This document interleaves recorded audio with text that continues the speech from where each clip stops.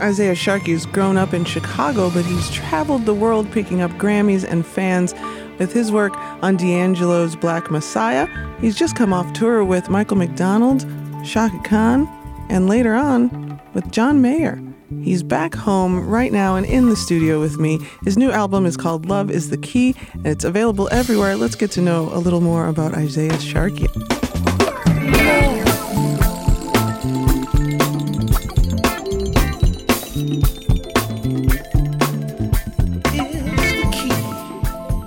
Isaiah, tell me about where you grew up in Chicago. Yes, I grew up in a place called Cabrini Green, which is kind of, I guess, the northwest side of the city. Oh, you mean where the Target is? The Target. The Target. Isn't that wild, though? Do you ever drive past and you're like, why is there a fake skydiving place where my apartment used to be? Exactly. Yeah, so I grew up right in that area. It wasn't the most pleasant area at that time, Sure. but it's up and coming now.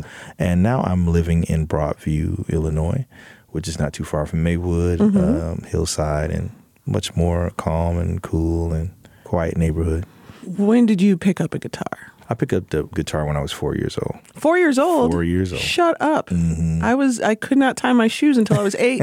And you were playing guitar when you were 4. Well, I wasn't playing. I picked it up. Oh, okay. You asked when I picked it up. I wasn't playing. I picked it up at the age of 4. I got my first guitar. My uncle, we called him Uncle Junior. His name was Eugene. And he gave me my first guitar. It was an acoustic guitar. Fiddled around with it, messed around with it. And then my mom and dad got me my first electric guitar at the age of 7. And what were you listening to? Who were the folks? Because, I grew up in the 80s, and I didn't see a whole lot of black folks with guitars that weren't named Jimi Hendrix. Mm-hmm. And then, Living Colour came out onto the scene, and I was like, whoa, what? And, I heard Isley Brothers music, right. But I didn't see them, we didn't have cable or right, exactly. like that. Yeah. What made you want to be that guy for maybe another generation? Well, I actually grew up in a very musical family. My mom, my dad, all my uncles and aunts, my brothers and sisters, they're all musicians and singers. And so my grandfather owned a record store back in the 80s. Nice. And the family, for whatever reason, they didn't keep the store, and so my dad got all of those records. Ooh. Yeah, I mean everything, from classical music to R&B, pop, rock, whatever, jazz. And so I was listening to a little bit of everything, but I think early on I was gravitating a lot towards old R&B and jazz music. Nice. Mm-hmm. And there's so much to mine from there. Mm-hmm. Listening to your music, it's pretty obvious that you have a lot of respect for the folks that you learned from. You have to, that they built the foundation and they were the pioneers. So you have to, in order to take something and hopefully go forward with it, you have to know where you started. Living this life with darkness in your heart. There's another way, but you gotta do your part. Let me introduce you to the depths of your mind. Take my hand with the key to the other side. Listen, love is the key. Please believe that it is all we need. I'm Jill Hopkins. You're listening to Vocalo. Joining me in the studio, singer-songwriter, guitarist Isaiah Sharkey. Now, I'm curious as to how you honed your skills well enough to get noticed by folks like D'Angelo, because it's a lot of competition out here. How did you stand out? Well, number one, I was a huge D'Angelo. I am a huge D'Angelo fan. I've listened to the Brown Sugar album when I was a little kid, and I was like, oh my goodness, Saw him on TV. The first time I saw him live was Chris Rock's show in 1997 or 98. Mm-hmm. And it was an amazing performance of Lady.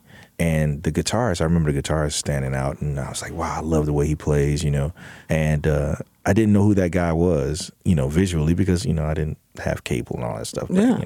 But he was actually a guitarist that I grew up listening to for years. It was basically, he played for the Mighty Clouds of Joy. He played for a lot of different artists, gospel artists and R&B artists.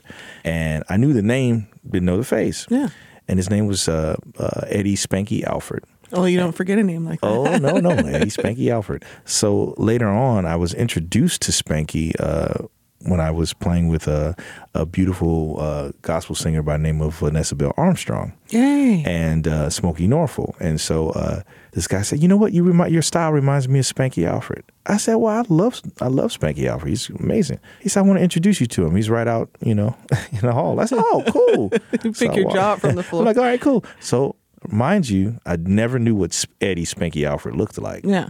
Went out in the hall. It was the same guy that was playing with D'Angelo on that amazing performance that I saw on Chris Rock's show. I was like, whoa, wow. And we talked. Come to find out, we had a lot of similarities with how we grew up listening to music and our interests and stuff like that. And so with that being said, when I finally met D'Angelo, because of the similarities, Eddie Spanky Alford passed away maybe a couple years before I met D. And because of the similarities, I think he gravitated towards my style of playing, and we kind of hit it off well because we both listened to the same stuff growing up. Yeah, that's fantastic. And so now you're playing with the man, sold out shows, traveling the world. How did your life change? What leveled up at that time besides just your career?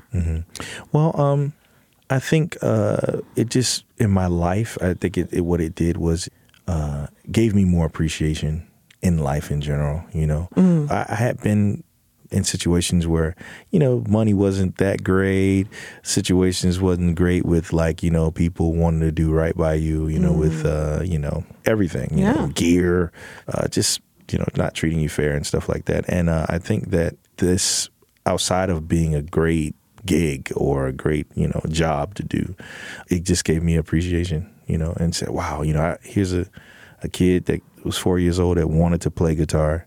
That's all I wanted to do. And I look up and I'm like, wow, I'm here doing something that I've always wanted to do, and, God's great, so there's nothing more I can say about that. Vibing in it, tripping in it, every day of my life, I'm living in it. Can't see me a thing, don't be so mean. Don't be so mean. Vibing in it. I'm Jill Hopkins. You're listening to Vocalo. Joining me in the studio, singer, songwriter, guitarist Isaiah Sharkey. Can't see me a thing. Don't be so mean. Don't be so mean. I mentioned to you before we got in the studio here that I had seen you open for the legendary Chaka Khan, the legendary Michael McDonald.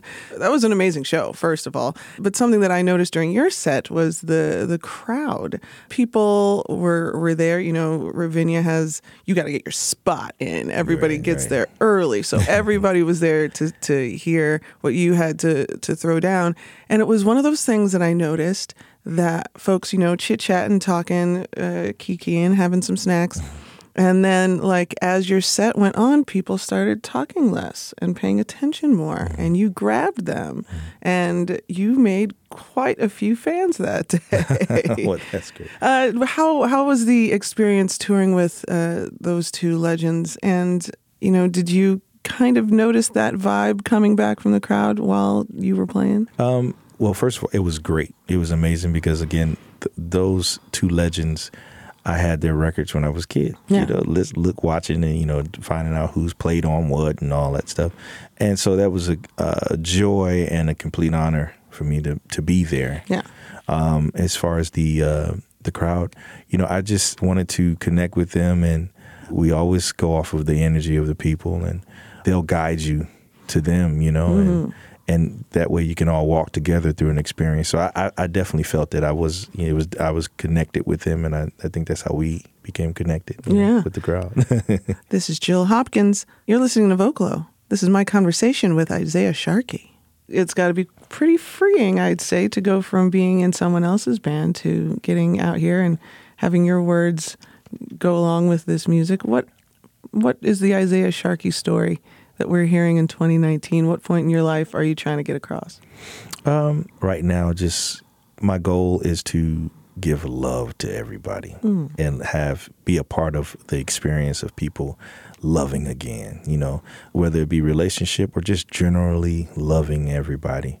I think that a lot of the songs from back in the day, they touched on a lot of different subjects, but it was still very positive messages they were sending out, in their music. And so that's what I want to do. And that's why I like the titles of my last 2 albums was Love, Life, Live, and Love is the Key. There's a theme. So there's a love thing. Probably the next one won't be love something, but but it definitely has the overall, energy of like, just let's live life in unity and peace and love, and let's talk about the goods, the bads, the ugly, without, being negative. Yeah.